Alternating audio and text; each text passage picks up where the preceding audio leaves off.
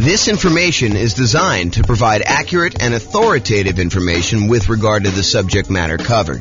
It is offered with the understanding that the presenters are not engaged in rendering legal, accounting, or other professional services. If legal advice or other expert advice is required, the services of a competent professional should be sought. Welcome to the Cleveland Real Estate Investing and Real Estate Financial Planning Podcast. Learn all about investing in real estate in Cleveland, Ohio, with a combination of real estate financial planning and modeling with numbers specific to Cleveland, plus syndicated, more generalized recordings of live and pre-recorded real estate investing classes, not all of them specific to Cleveland. Be sure to stay tuned after the podcast for a message from our sponsors. All right. Good morning and welcome, everyone. I am James Orr, and we have a really exciting webinar for this morning.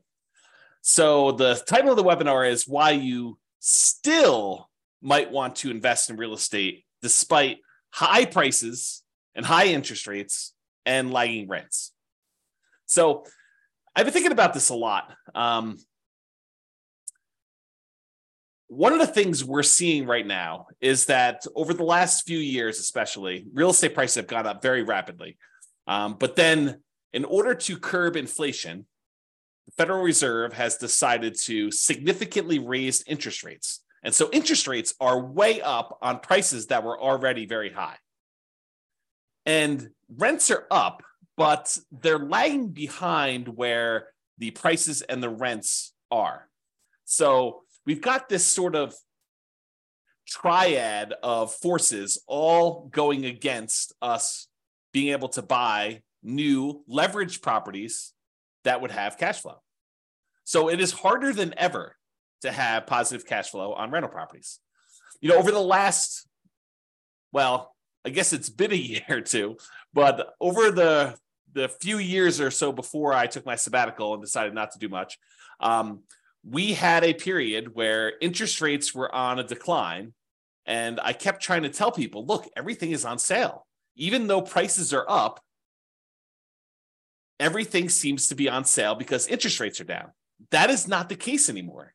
Now real estate prices are up, and maybe they're softening, or maybe they're even going down in your market, but interest rates have gone up so fast and rents are sort of lagging behind. In some cases, rents are sort of softening, and that's going to cause a little bit of a drop there, that it is harder than ever to have cash flow on property. So why might you still want to invest in real estate despite all these issues? And by the way, this is not a new phenomenon.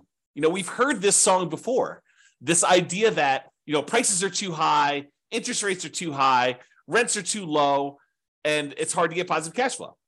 I'm a kind of a collector of old real estate investing books. And if you go read books from 80s, 90s, 2000s, it's all the same stuff. Can't get properties cash flow. Here's the solution to get properties that will cash flow for you.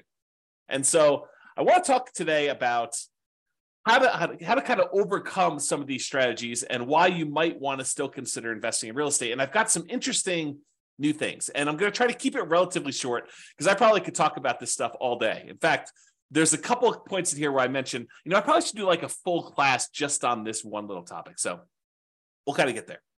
So cash flow as a goal. So many real estate investors are focused on cash flow because of how you think about what it means to be financially independent.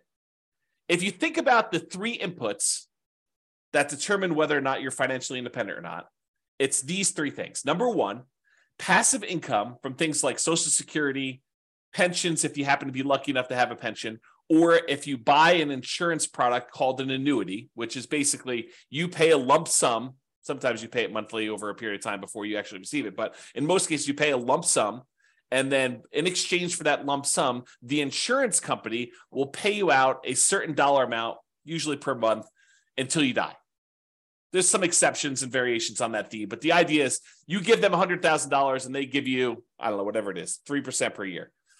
So it's sort of like you're betting that you're going to outlive what you could have done yourself if you'd taken that same money, invested somewhere else by having the insurance company invest that. And so you give them $100K, and if you die early, then that's how they're able to pay out, some people longer and some people shorter. So anyway, number one, passive income from Social Security, pensions, or annuities. Didn't mean to go off on a tangent on annuities. This was not intended to be an annuities class. Number two, net cash flow from rentals. And this is the one where I think a lot of real estate investors focus on cash flow. They're cash flow, cash flow, cash flow. I want to be able to be financially independent. And the way you do that is you have enough cash flow coming in for your rentals to be able to be financially independent. Yeah, that is one way to do it. The third way is a yearly safe withdrawal rate, a percentage of your assets that you have invested somewhere else that you could safely pull out, usually from the return, although you could dip into principal in some cases, on some type of invested assets, usually stocks, bonds, commodities. People aren't talking about Bitcoin quite as much anymore, except for the lawsuits and stuff. So, but that's an example of another invested asset. To be 100% clear, though, it's not yearly safe withdrawal rate on equity. The equity is what's generating your cash flow. And this is another kind of sub problem to what we're seeing in our current environment.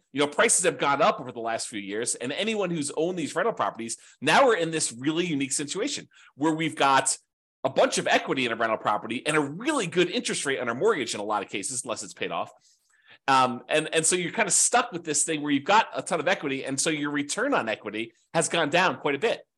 And you're like, well, I can't really, well, you can, but I think a lot of people are choosing not to do a cash out refinance or rate and term. You're definitely not doing rate and term refinance if you already got a low one, but cash out refinance on a property, because you'd go from a 3.5% interest rate to a 7% interest rate. And so it gets really ugly when you do that. But there may still be, oh man, I'm off on these tangents. It may still be a good reason to do that, which I'll have to do in another class. That's not today's class. Oh boy. So those are the three reasons why.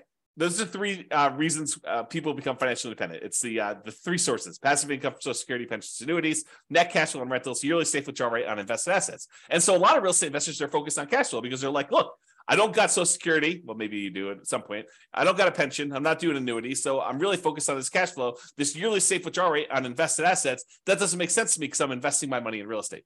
So that's why they focus on cash flow. Although there are some ways to kind of get around that, which we'll discuss here very briefly. So in other webinars, which is not today, we've talked about how to improve cash flow. And there's a lot of really good strategies that still apply today. There's a class I did, I think it's called the How to Improve Cash Flow Workshop. You can go watch that. It's good stuff. Go into a lot more detail on all the different ways to improve cash flow. It's based on the lowest monthly payment guarantee I had and the maximum cash flow guarantee. Kind of combine those two into one class to show you how to improve cash flow. So even if you could improve cash flow, which you can, it still may not be great because of just our environment. But, and this is the big but for this class, cash flow isn't the only reason to invest in real estate.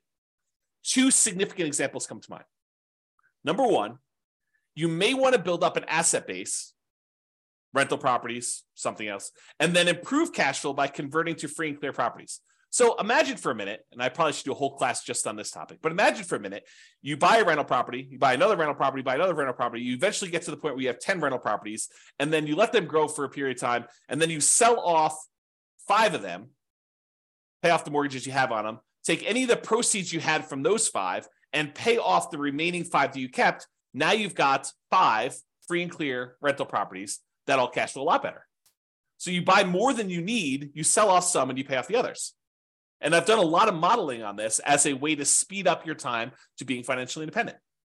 Turns out it's a lot faster.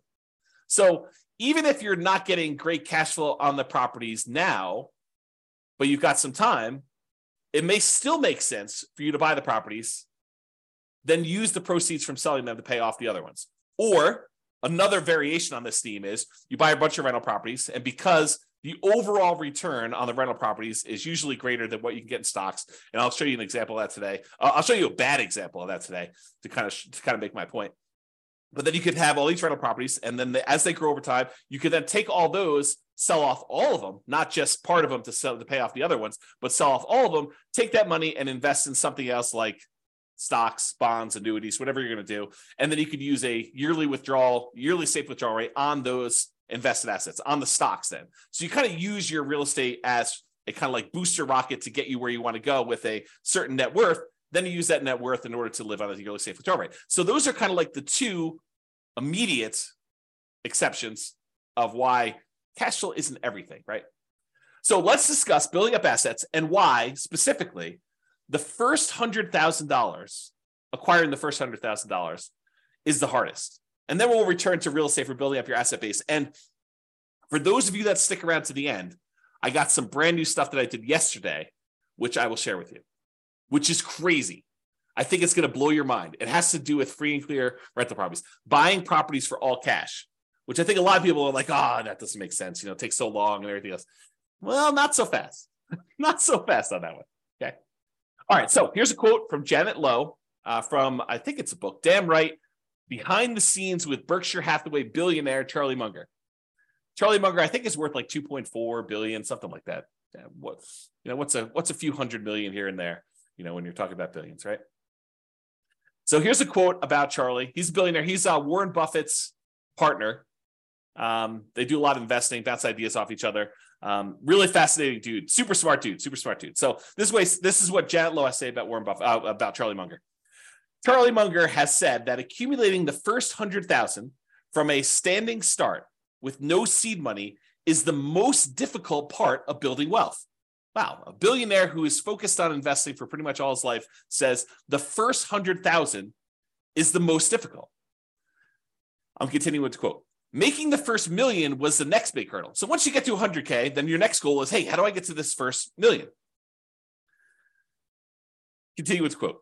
To do that, a person must consistently underspend his income. Getting wealthy, he explains, is like rolling a snowball. It helps us start at the top of a long hill, start early, and try to roll that snowball for a very long time.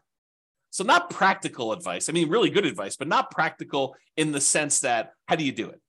So let's continue on. So here's an actual quote from Charlie about the same concept. He says, quote, the first 100,000 is a bitch, but you got to do it. I don't care what you have to do. If it means walking everywhere and not eating anything that wasn't purchased with a coupon, find a way to get your hands on $100,000. After that, you can ease off the gas a little bit. So again, not super practical yet, which we'll get to, but still super interesting. All right. So here is a chart showing how long it takes to save up for your first $100,000. And I've assumed a couple things with this. Now I'll go over my assumptions. I think it's important. The first thing is I assumed you're saving $10,000 a year. And, to kind of use Charlie Munger's quote, got to do whatever you have to do in order to save up that first 100K. And if it means scrimping and saving and, eating ramen noodles or doing whatever you have to do, got to do that. So I've assumed you're saving $10,000 per year, and I've assumed you're getting 7% interest on your money. So you're investing in stocks or something like that, and you're able to get 7%, which I don't think is like incredibly difficult over a long period of time. In any given month, it's hard to hit that number, but over a long period of time, I think 7% seems really reasonable. I've also assumed that you don't save this monthly. Basically, at the end of the year, you save up 10K and you invest that. So you'll notice there's no interest earned on the money in the first year. Basically, you deposit 10K and you have $10,000 at the end of year one. Then at the end of year two, you earn interest that's 7% on that first $10,000, and you invested another $10,000 at the end of year two. So at the end of year two, you have $20,700. $700 was interest on the first 10K, but you added another 10K. So $20,700 at the end of year two. And each year, each year your money grows until eventually, after 7.84 years, a long time, you get to $100,000. And you're thinking to yourself, incorrectly, I might add, but you're thinking to yourself, 7.84 years to get to $100,000. It's going to take me, 10 times that, 7.84 times 10, almost 80 years to get to $1 million. And I don't have 80 years. A lot of you are thinking. And secondly, $1 million is not what it used to be. And so I think I need more than $1 million. And so you've got some challenges. You're like, it's going to take me 80 years to do this. Well, maybe it won't take you 80 years. Let's take a look. Saving your first 200K. So in that last chart, we showed you the first 100K to get to this point took 7.84 years. But at this point, you've got $100,000 that you've got invested at 7%. And so part of the work is being handled by the money you already have invested. Sure, you got to keep adding the 10K, but the 10K is becoming less and less important over time. The money you have invested becomes more important. And that applies for real estate too. Once you get a rental property and it's kind of performing on its own, that continues to grow and you have to do less work to make more and more progress. Okay. So the second 100K happens in only 5.1 years. Whoa. I went from 7.84 years, almost 8 years, to about 5 years. That's a lot faster. It's 35% faster to save that second 200K. Well, that's interesting. Well, if it only takes, another, whatever it is, 9 more times for this, that's only 45 more years. That's a lot faster. It's becoming more interesting. All right, I'm going to jump ahead a little bit. We're going to go to 500K. So the first $100,000 took a little less than 8 years. The second one took a little more than 5 years. The third one takes a little bit less than 4 years, 3.78 years.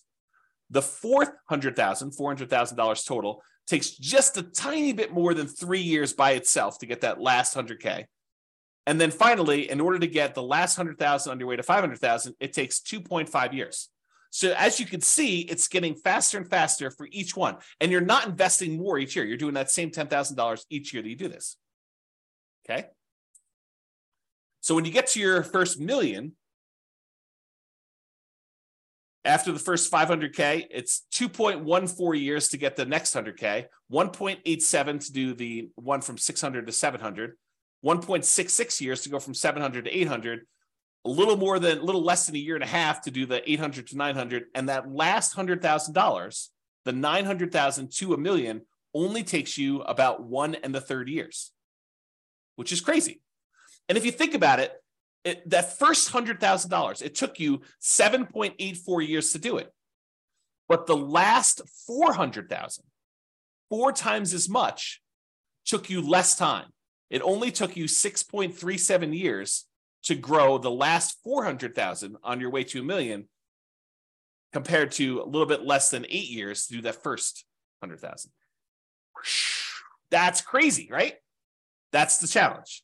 So you got to do whatever you can in order to get to this first 100K. And, I don't know if I covered this explicitly in here. If I don't, I'll cover it now here. So this is the thing. If you're going to get nothing else from this webinar, you need to buy an owner-occupant property to live in.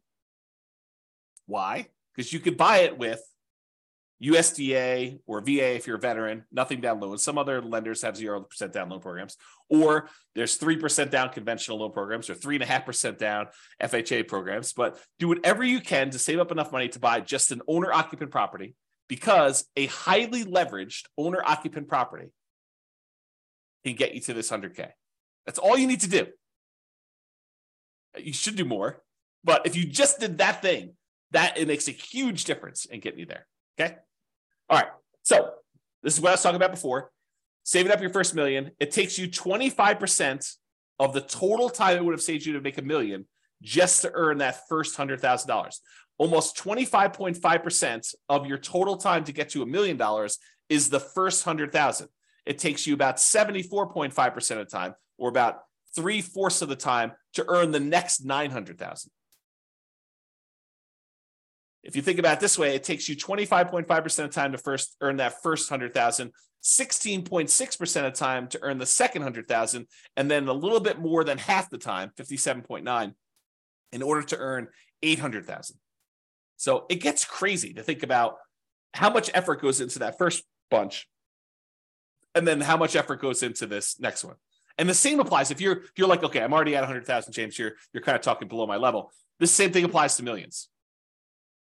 So it takes you 25.5% of the time to earn the first $1 million, although it's actually probably a little bit different than that. Still the same idea, though. And then it takes you about 75% of the time to earn the next 10 million. Okay? All right. So this just breaks down the total amount of time. In this particular example, it took you 30.73 years if you put $10,000 away and you're only earning 7% per year in order to get a full $1 million. And it breaks down how much as a percentage of time it took to do each one. By the time you get to that last $1 million, it's only 4.4% of your time to earn that last $100,000. Super interesting. Okay, so here's the difference. Remember before we talked about if you're saving $10,000 per year, that's these numbers. And this goes from $100,000 increments all the way up to $1 million. And so if you're saving $10,000 a year, it took you 30.7 years at 7% interest rate in order to generate that $1 million. However, if you save $15,000 a year, it takes you 25.6 years. If you're only able to save $5,000 a year, it'll take you 40 years. If you're only able to save $200 a month, it'll take you 50.4 years. If you're only able to save $100 per month, it'll take you 60.3 years. So it shows you how over time this does this. Okay, so you can kind of look at that chart if you want to. Take a screenshot if you want to. Okay. Now, the interest rate you earn on your way to this $1 million, earning $100,000, that kind of thing, the interest rate you earn matters. So if you're only earning 1% on your money, not 7%, it takes you a lot longer to build up to that $1 million, which is right here. Okay. If you earn 10%, it's shorter, but it's not significantly different.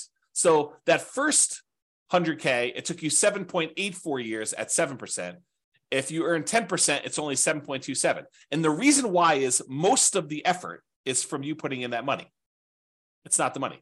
Later on, the interest rate matters more because you have more money invested. And so the interest rate impacts a larger portion of the amount that's getting you there. Okay, so you look at that. And you'll notice here that I only go to 12%. But leveraged real estate's probably not 7% per year. And it's probably higher than that 12%. Now, it could be less, depending on which property you pick. It's not like this is automatic and a give me. But it's usually higher than 7% when you account for all the different areas of return when you buy real estate, not just cash flow. We're not talking about 7% cash on cash return. We're not talking about getting 7% cash flow on the amount you had invested. We're talking about the overall return you get from the tendency for properties to increase over time from inflation, which we often call appreciation.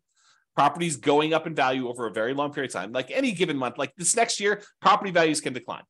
In the next 5 years, property values can decline. But over a very long period of time, typically what happens to property values is they go up with inflation. It costs more to build the properties. It costs more in labor to build the properties. And so what tends to happen is property values overall as a whole tend to go up with inflation over time. Okay. Sometimes a little faster, sometimes a little slower. Sometimes they have significant uptrends over like the last few years. Sometimes they have significant downtrends like we did in 2008, 2009, that kind of period. Okay. But overall, long period of time, properties tend to appreciate over time. So that's one area. Cash flow, which we talked about, which, right now might actually even be negative. Depending on what market you're in, you might actually see negative cash flow. If you put down 5%, put down 20% in a property, the more you put down, the more likely you are to have positive cash flow on a property. If you bought a property free and clear without a mortgage at all, you're very likely to have positive cash flow on that rental property. If you put down more, if you put down less, you're more and more likely to have negative cash flow. Plus the return you get from paying down the loan on the property. Part of the monthly payment you make on a normal amortizing loan, 15-year loan, 30-year loan, 40-year loan, any of those amortizing loans that pay themselves off over a certain period of time, like a 15-year loan pays itself off over 15 years, 30-year loan pays itself off over 30 years. But I actually have a typo here. Let me make a correction. It says department pay down instead of debt pay down. Make a note. So debt pay down, the return you get from paying down a loan, that little amount of money in the beginning that pays down how much you owe, the principal on the loan, that increases over time. And the amount you make from that is also a return. Plus, when you have a rental property, not properties that you own, you live in, but if you have a rental property, you get a tax benefit of depreciation. And man, I got to do some whole classes on depreciation because this is a tool that becomes very important in a market like now, where we have these high prices, high interest rates, lagging rents, and we're looking for deal alchemy, where we can kind of manipulate the return quadrants in order to get properties and have them overall cash flow less. So I need to do a whole class on depreciation, bonus depreciation, accelerated depreciation, things of that nature. But anyway, I digress. Oh boy. Really, this idea of depreciation, it's tax benefits the government gives you for owning rental property. And you are required to take it. If you don't take it, they assume you did. And so there's no reason not to take it.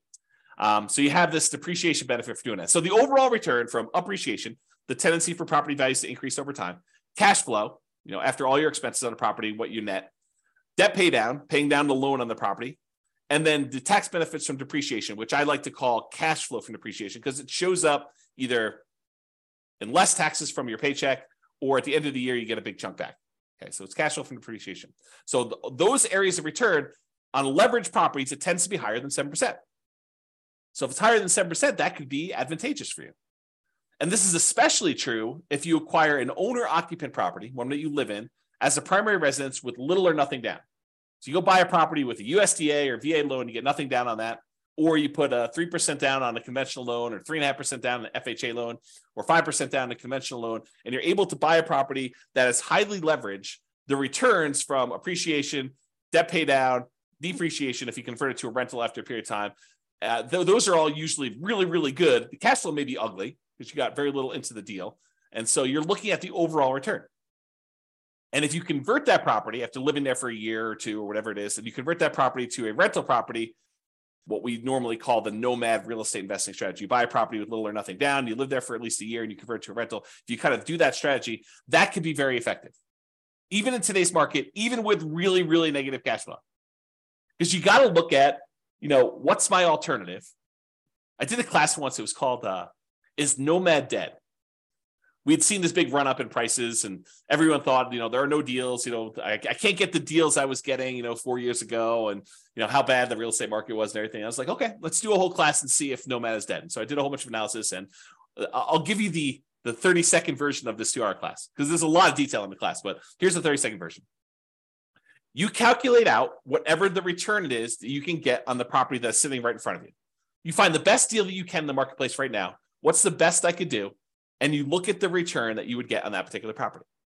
And you say, okay, it's whatever it is, 22%. Okay, it's 22% per year. What else can you invest in where you get 22%? That's the whole thing of the class.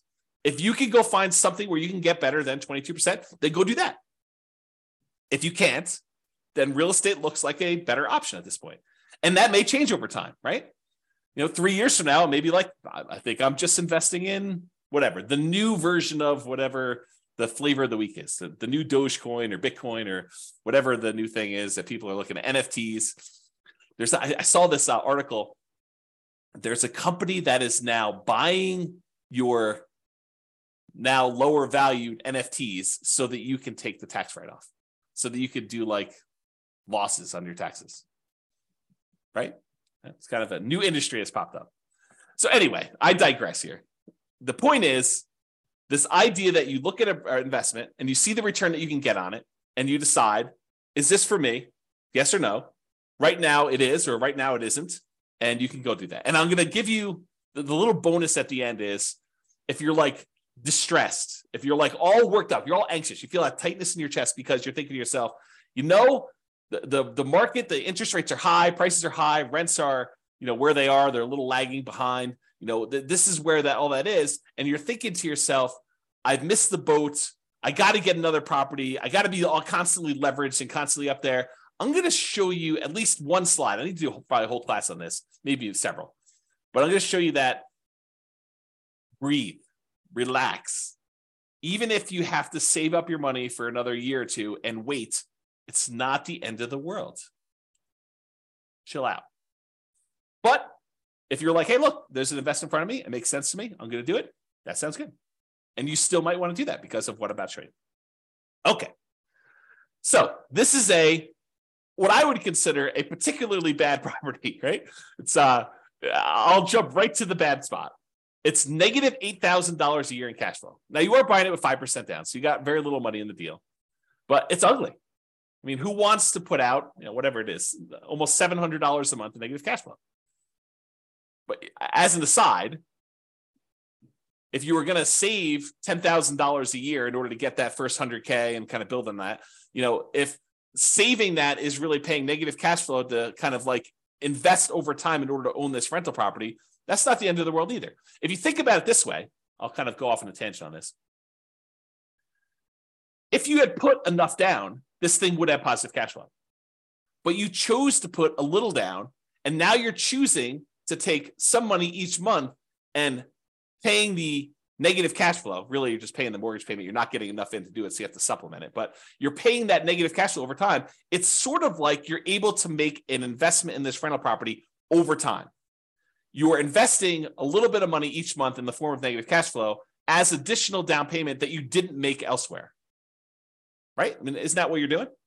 You could have put more down if you had, whatever this property is. I don't even know, $500,000. You could have put $500,000 down. It would have had positive cash flow from day one. Could have put probably $250,000 down, had 50% mortgage on the property, and it probably would have positive cash flow. You chose, in this case, to put 5% down, and so you have negative cash flow. So instead of putting, $250,000 down, you put down $25,000, and now you're saying, I put down $25,000, and I'll pay in $8,000 per year in order to acquire this property that overall makes me, in this case, $4,286 net. So $8,000 from appreciation and change, almost $3,000 in debt pay down, and about $1,200 in tax benefits. So overall, it brings in, almost $4,300. Okay, so that's the dollars now. So this property does that. Now, if we look at how much you invested and the return you got in that investment, the appreciation is a 50% return on your initial down payment. So from appreciation, for the property value going up, in value, you're getting a 50% return on that. Your cash flow is negative, a lot, almost negative 50%. In fact, they almost offset, right?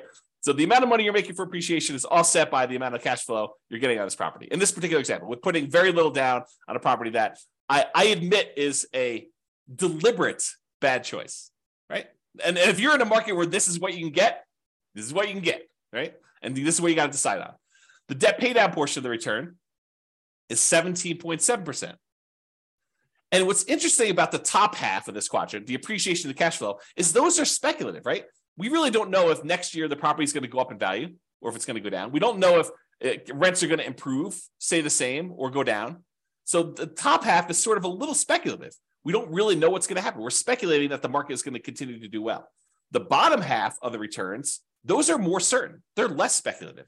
The debt pay down portion is contractually guaranteed by you and the lender. When you get a loan, you sign an agreement with the lender that says, okay, you're going to make these regular payments for the next 30 years. And if you do that, this loan is going to be paid down by that amount.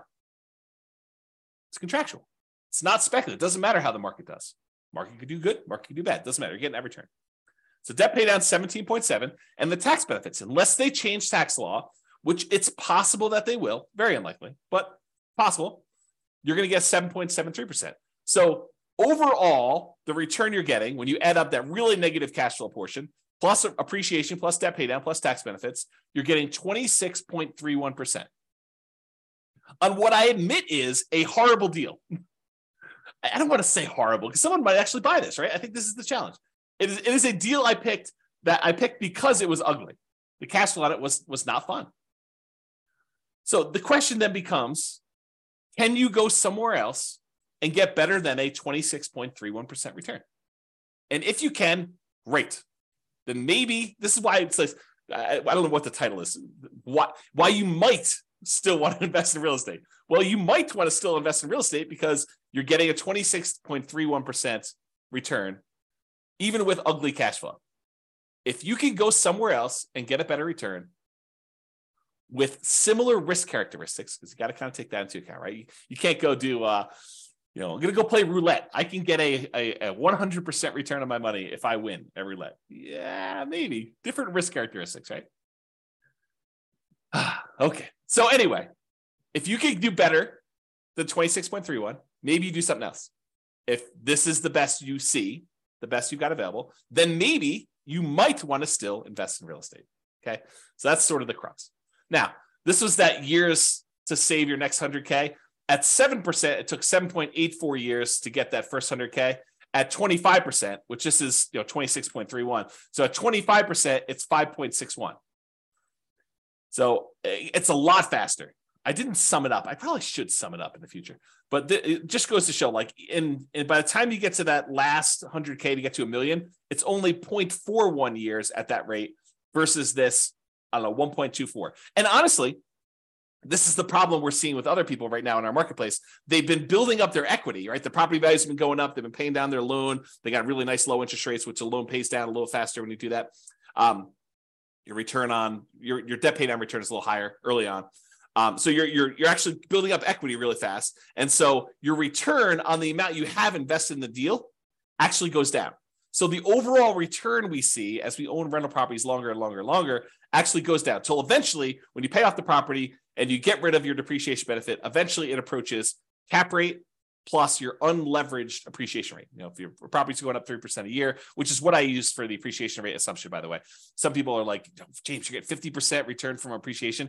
James says that he's getting 50% appreciation. No, I didn't say I'm getting 50% appreciation. I'm getting 3% appreciation, which seems very reasonable over a long period of time, especially considering the last few years. But 3% over a long period of time, it turns out the return from getting 3% appreciation is 50% when you only put 5% down and you have 1% in closing costs. Okay. I got distracted. I don't know where I was, but the idea here is you've got this good return that you're seeing, and it gets you there a lot faster. Man, to be spacey. Okay, here we go. All right, so grow your assets net worth. So even with negative cash flow, significant negative cash flow, really ugly cash flow, and even modest depreciation, that 3% per year, and the debt pay down from, in this case, putting 5% down the loan, debt pay down is pretty good.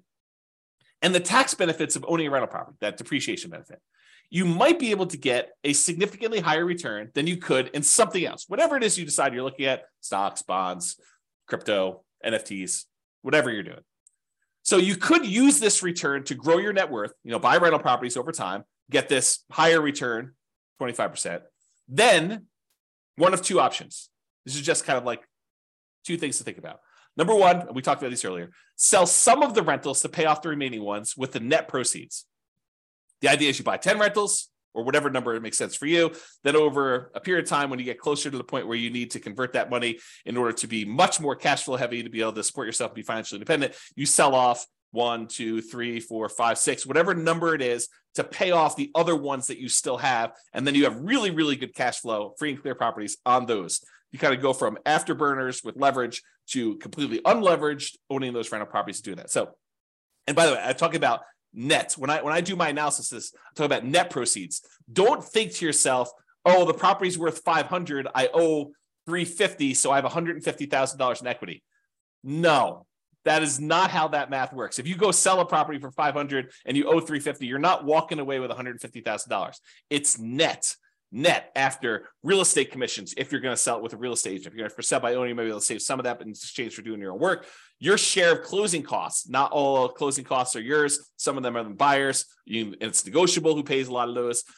Your capital gains taxes. So whatever the value of the property went up from where you bought it, you have capital gains taxes on those. And the government gives you this great benefit of depreciation, but there's this thing called depreciation recapture, which means the money that you got from depreciation, now the government says when you go and sell a property, you need to pay back a certain amount of that in a tax called depreciation recapture tax. So a combination of all those expenses need to be taken out. So what you thought was $150,000 in equity might be, depending on what happened and everything else, $75,000 or $100,000 or whatever it is. So it could be a significant bite out of that. So I'm talking about taking all the properties you have, selling off some of them, paying all those fees I just talked about, or eliminating them or deferring them. You could defer some of them with 1031 exchanges and stuff, although you wouldn't be able to pay off the properties with a 1031 exchange. I digress. We'll talk about that another day. But you could take all that proceeds, pay off the other properties, and then have some free clear properties to do that. Okay. So you use these higher returns you're getting on this leveraged rental properties, and then you use that in order to pay off some of the other ones. Or option number two, you take all the rental properties you acquired, they were kind of rocket boostering their way up. They've now grown in value. And instead of taking some of them, selling them and paying off the other ones, you sell off all of them and then decide to simplify your life, because owning rental properties is a little bit more complicated. Even if you have a property manager doing it, you need to manage the property manager. So now you take all the proceeds though, and you say, I'm done with all these rentals. They served me well while I had them. They did their job. Now I'm going to go invest in annuities or bonds or stocks or crypto or NFTs or whatever you're going to do, right? So you have this idea to do that, okay? So you sell off those, and then you take that and you put it into whatever it is that you're investing in, and you use a safe withdrawal rate on that money to do that. Or you go buy annuities and you use the annuity kind of return to do that. Okay. So that is one way to think about the return you're getting on there. So the question is, should you invest in real estate or stocks? And what I did, it's got to give you some background here. I went and I modeled this question. Should you invest in real estate or should you invest in stocks in over 300 US cities with their current real estate prices and their current rents and the current mortgage interest rates. And I adjusted for a little bit of standard of living. So I said, if you're in a really inexpensive market, you're probably living on this number, because that's what you basically need in order to afford properties in that market. But then I also said, in order to be considered financially independent, you need to replace that number in passive income and other things in order to be able to get to that number. So if you're in a market where I was like, hey, look, you need $5,000 in order to be able to do this, $5,000 per month, in order to be able to buy properties in that market, I also said that your passive income needs to equal $5,000 a month. If you're in a market that requires $10,000 a month in order to be able to buy properties there, then you need to replace $10,000 a month with passive income. So the bar to be financially independent in more expensive markets is also higher. I kind of made it that way. Okay. So what we're going to do is we're going to look at 3 different strategies. What if you did this nomad strategy where you went and you bought properties as an owner occupant, put 5% down, you have private mortgage insurance when you do that in almost all cases. There's some exceptions like VA loans, but VA loans got their own funding fee, which is essentially private mortgage insurance paid as one fee in advance. I digress. So you basically have this whole thing where you're doing nomad, you're buying a property as an owner occupant, you got to live there for at least a year. It's a requirement of the lender. Then once you're done living there for a year, you can convert it to a rental. Sometimes it's more than a year in order to be able to have enough saved up to buy the next property. But you do that and you buy rental property after rental property after rental property until you get up to 10. I maxed you out of 10. And then once your positive cash flow and any money you have invested in that kind of triggers to be financially independent, that's when you do it. So you're buying properties as a nomad, doing it that way. I also modeled you doing 20% down. You're like, look, James, I'm not messing around with moving into properties and living there for a year. It sounds horrible to move 10 times. Okay, no problem. I will show you the math for doing 20% down, non-owner occupant. You don't have to move into the properties. I think I assumed that you bought a property to live in first, and then you did 20% down. Maybe I didn't. I did both, but I don't know what I did in the presentation. So I just assume you're buying 20% down, non-owner occupant properties where you're not moving in, you're just buying rentals with 20% down. And then I also did the same thing where you do 25% down. Okay. So what are the results? Well, let's look at Nomad first. When you do Nomad versus investing in only stocks, you don't buy any properties, you rent yourself and you only buy stocks. Doing Nomad at a 305 markets, doing Nomad is better in 220 of the cities. Doing stocks is only better in 31 of the cities. And in 54 cities, it didn't make any difference at all. They were basically the same. I'm going to pause for dramatic effect. Take a drink. In other words, this question of, should I do real estate? Should I invest in stocks?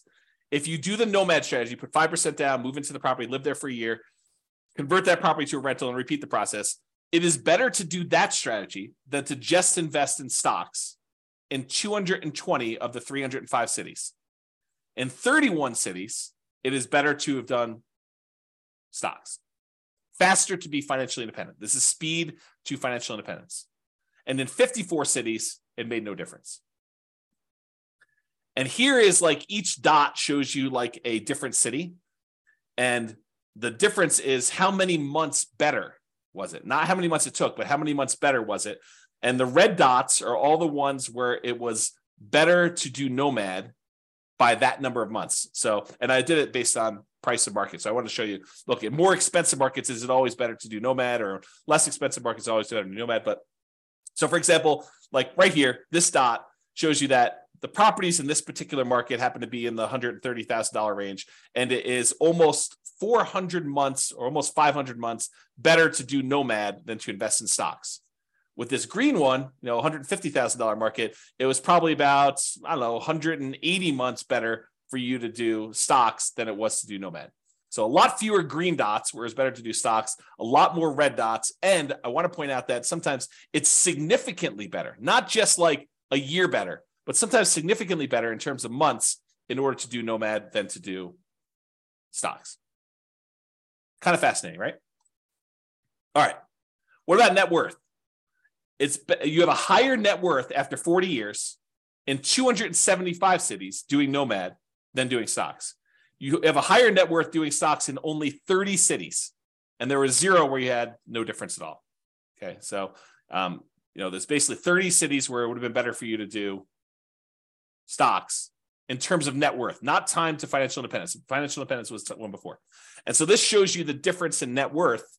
In this case, the green one's Nomad. So the ones, the higher you are away from 0, the bigger the difference in net worth is difference in net worth. And the red ones show you the ones where stocks, and those are relatively small better. So it's like, yeah, they're better at 40 years, but not that much better. Like there's sometimes when Nomad is a lot better. And so you got to look at this. Okay. Is this helpful for anybody? You guys want to let me know? That'd be great. Because I like this stuff and I'd like to do more classes on this content if you guys are interested. So let me know in the chat box, if you could, for those that are not sleeping. Okay. Yeah. See, people love it. That's awesome. Thank you. Appreciate that. All right. 20% down. So we did Nomad before. Now we're going to compare 20% down to investing in stocks. So if you're going to do 20% down, and this time you're not moving into properties, you're just buying non-owner occupant rental properties. You're like, forget this, dealio where you're moving into properties, James, you're crazy. And no one's going to move into properties. A lot of people do, but I digress. The saying of the day is I digress, because it seems like I'm all over the place today. Okay. In that case, doing 20% down will get you to financial independence faster in 220 cities. It'll get you faster doing just stocks and not doing 20% down rentals in 28 cities. And in 57 cities, it doesn't matter. Okay.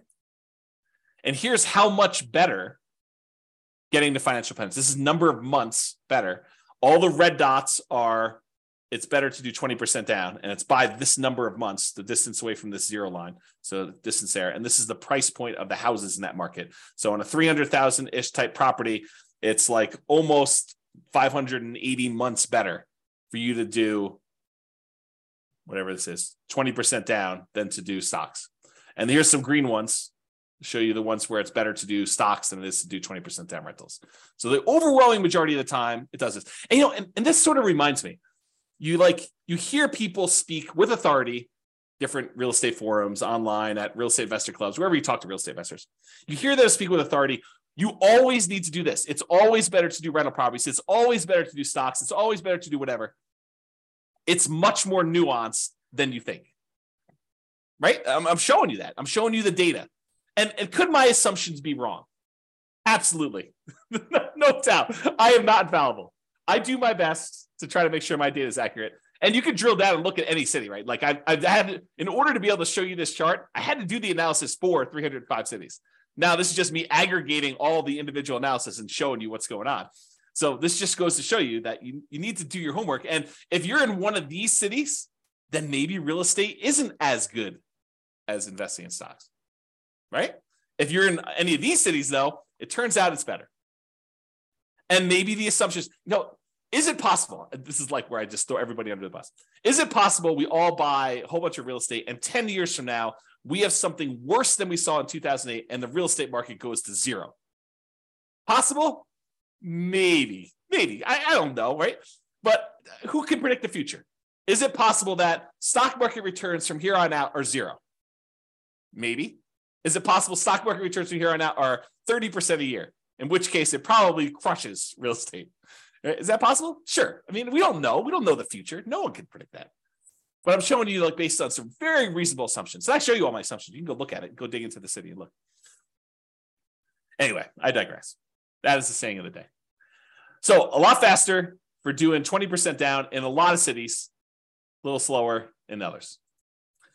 Higher net worth. You have a higher net worth putting 20% down in 275 cities.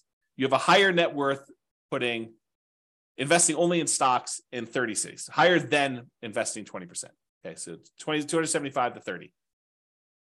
And then here's the net worth difference. Again, there's a lot sometimes with a very significant big difference, a lot of them with little difference, but sometimes it's a really significant difference if you invest in 20% down rentals versus doing that. And one other thing I'll add, when we talked about Nomad, you had to do it in your local marketplace, right? Because you're moving into the properties, you're owner occupying. So if you happen to be in, I don't know, pick any really expensive California city, you have to do it in that marketplace because you're moving in. When you do this 20% down plan and you happen to be in a market where buying properties even with 20% down has really ugly cash flow, you can choose to pick another market. You can go pick a market that has historically better cash flow because you're not living in the properties. So you could be living in Los Angeles and decide I'm going to invest in Atlanta, right? As just an example. And I didn't model that, right? I modeled it forcing you to invest in your local market with those properties. So you maybe even these red ones, you could say, I happen to live in Los Angeles. Real estate historically has not cash flowed very well here. Maybe the overall return's better, but it has a cash flow here. Why don't I go pick a market that is better historically? And who knows what'll happen in the future. So you could do that. So there's even more to this. There's even more nuance flavor to this. Okay. All right, 25% down. We've I built up. You know what I'm talking about now. 25% now versus stocks. 25% down is better in 228 cities. Investing in stocks would have been better in 26 cities, and in 51 cities, it didn't matter. And this is time to financial independence. So it would have been faster to be financially independent if you put 25% down, bought non-owner occupant rentals in 228 cities. It would have been faster for you to be financially independent if you invested in stocks in 26 cities, and 51, it didn't matter. And then here's that distance, basically how much longer the difference between one and the other. And all the red ones are the 25% down. The green ones are you invest in stocks. And you can kind of look at this. And then higher net worth. You have a higher net worth investing in 25% down rentals in 277 cities. If you only invest in stocks, it was better in 28 cities and 0 with no difference. And then here's the difference in net worth. So sometimes it's really significant difference in net worth. Sometimes it's much, much lower. Okay. Last few slides. This is sort of the bonus content. Bonus content. All right. Claudia said, happy to see you again. Very good information. Awesome. Thank you. Good to see you. All right, cool. Buy rentals for cash. So I already showed you real estate is generally, there's exceptions, but generally faster, better net worth than stocks. Generally faster and also better net worth. Because we looked at both those. Speed to financial independence and also size of net worth, right? Than stocks. But here's the issue, right? As stated at the beginning of this webinar, prices are way up, interest rates are way up, rents are lagging. So one way to deal with high interest rates is to opt out. And by opt out, I mean don't use mortgages. You got really, really high, ugly mortgages, interest rates. You could say, something, I'm going to pass. I'm just not going to do mortgages. So what that would be is buying properties free and clear. Some people, and I put this in italics, believe that you need to be leveraged with mortgages. Like it's silly to invest in real estate without mortgages to get the benefits of rental properties. And your returns, appreciation, debt pay down, which debt pay down would be 0 if you didn't have mortgage on it, depreciation, those returns get amplified, as does cash flow in whichever direction you are doing, either amplify negative or amplify positive in terms of percentage. But they get amplified when you're leveraged. And so you could see their case. I'd rather earn whatever it is, 30, 40% of my money. But sometimes real estate is just a better return, even unleveraged. You get depreciation, you get unleveraged cash flow, and you get appreciation unleveraged. And the combination of what your cap rate is, which is basically your cash flow if you own a free and clear property, what your cap rate is, plus your appreciation, plus that tax benefit, is better than what you'd get investing in stocks. And in those cases, maybe it still makes sense to invest in real estate. So I probably need to do an entire class on this, but just a little bonus for you. So this is sort of the framework for which scenarios we need to run. So we need to do a scenario where you do buy an owner-occupant property to live in, and one where you say, I'm going to forego buying an owner-occupant property to live in, and I just rent myself. So you've got two different groups. And then in each one of those, you need to decide how you're going to invest, whether you're going to do the nomad strategy and keep buying owner-occupant properties and converting them to rentals, or if you're going to do, which I guess doesn't apply if you're renting, but that's the exception. You're going to do nomad, you're kind of do that. Or if you're going to buy an owner-occupant property or not buy an owner-occupant property and buy 20% down rentals for the rest of the time, or 25% down rentals for the rest of the time, or pay all cash and not get any mortgages at all and just buy investment properties without mortgages at all. Okay. So those are sort of like the options, right? You either buy an owner-occupant or you rent. And then whether you're going to do nomad or 20% down to acquire the rentals or 25% down, or you're going to pay all cash. So that's sort of the framework. I'm not covering all of these in this class. Okay. I did I think a couple slides. Oops. Okay. So what I'm going to talk about now is I'm just going to do this is much less detail than I did in the previous ones. And I probably need to do like full classes on this. So here it is though. Nomad versus owner-occupant, so buy an owner-occupant property, then do 9 all-cash rentals. So we're either going to buy an owner-occupant property, live there for a year, convert it to a rental, repeat that process until we get up to 10 rentals, or completely alternative, we're going to say we're going to buy an owner-occupant property 5% down, then we're going to save up our money until we have enough to buy a property free and clear without a mortgage at all. And once we get that property, then we're going to save up and buy another property, but the property we bought has really good cash flow because we don't have a mortgage on it, okay? So in the baseline nomad model, where we just did nomad, 70 of them in 70 of the cities never quite achieved financial independence. They may have been really close. They may have been at like 90% of the way there to do it, but they never achieved financial independence in 60 years. So I set the timer. I said, look, we're going to model this for 60 years in the future. So it's possible 61 years they actually achieve financial independence. I didn't go out past 60, so I don't know. But at the point where that happened, 70 of these cities did not quite achieve financial independence. They may have been really close. They may have been really far away. We'd have to go look at that individually to see that. But in that case, 70 of them did it. However, if you did that, you buy an owner-occupant property, then you go and save up and buy 9 free and clear properties without mortgages at all. Only 39 of those never achieved financial independence. So it was more effective for you to do this, buy an owner-occupant property, then save up your money and buy a free and clear rental property in 39. It was more effective to do that. Difference between 70 never achieving financial independence versus 39. So more of them achieve financial independence by doing that strategy, which I think blows people's minds. They're like, this is crazy. You're saying that more often you see people be financially independent by doing this free and clear model versus doing highly leveraged real estate? Yep, in that particular case, that's true. Okay, there were 39 where both never achieved financial independence, regardless which scenario they did. So basically the 39 where you never achieve financial independence with this all cash thing, I'm pretty sure those are the same 39 because they probably didn't achieve financial independence when you did nomad either. Okay, moving on. When you own or occupy, then you do 9 all cash rentals. On average, it achieves financial independence almost 2 years faster. What? Say that again, James. What'd you say? I just said that if you do the model where you buy an owner-occupant property and then you save up and you buy free and clear rentals, that on average, when the average of all 305 cities, on average, it's 2 years faster, 24 months faster for you to do that to be financially independent than to do the nomad baseline. 2 years faster to actually do free and clear? Yeah. Now, there are some where free and clear is a lot, where the nomad's faster. And there's some where the free and clear is faster. But on average, it's 2 years faster. Craziness. On median's the middlemost number, it's 35 months faster, almost 3 years faster. That's the middlemost number. Now, there is a lot more to this story. There's no way I could do this justice in just this one class. I'll do more classes on this in the future, provided you tell me you want them. If you say, James, this sucks. I don't want to do any more of these. But if you tell me, look, this is super interesting, I do want more of this, then let me know, and I will plan on doing more classes. I could do a deep dive just into this one scenario, talk about the assumptions, talk about kind of outliers, how this works. We look at different cities. Okay. So yeah, Nick's like, yeah, please. That's awesome.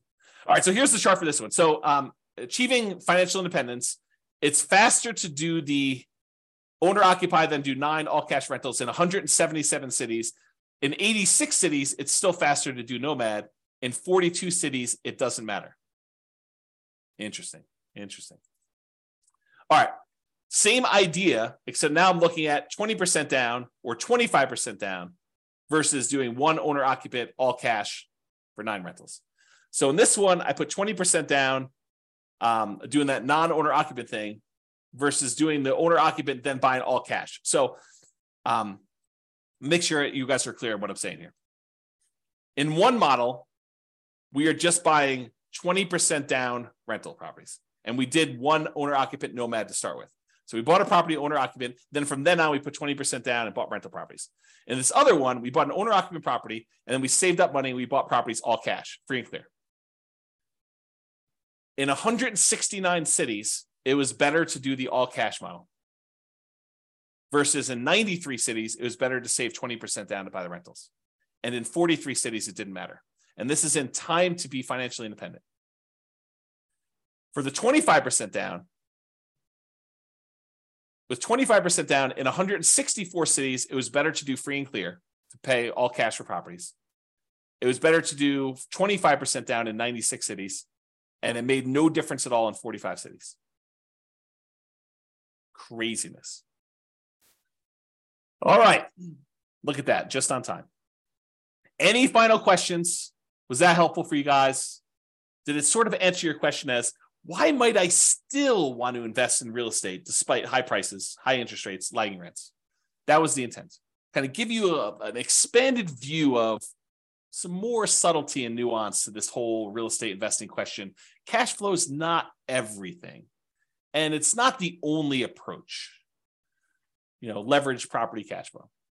Is that helpful? Any final questions before I let you guys go? No questions? Oh, wait, one question. Awesome. You're very, very welcome. Yes, excellent content. You're very welcome, Nick. All right, guys, that's all I got for you. Have a great day. I am doing a class tomorrow, so if you want to log in for that, it's on cap rates. So anyway, I will talk to you all soon.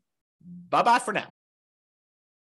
With home prices up, mortgage interest rates up, and rents up, but not quite enough to counteract the higher prices and interest rates, cash flow on rental properties in Cleveland is harder than ever. Book a call with the Real Estate Financial Planner to apply our proprietary 88 strategies to improve cash flow on your rentals. See the show notes for a link to schedule your call and improve your cash flow today.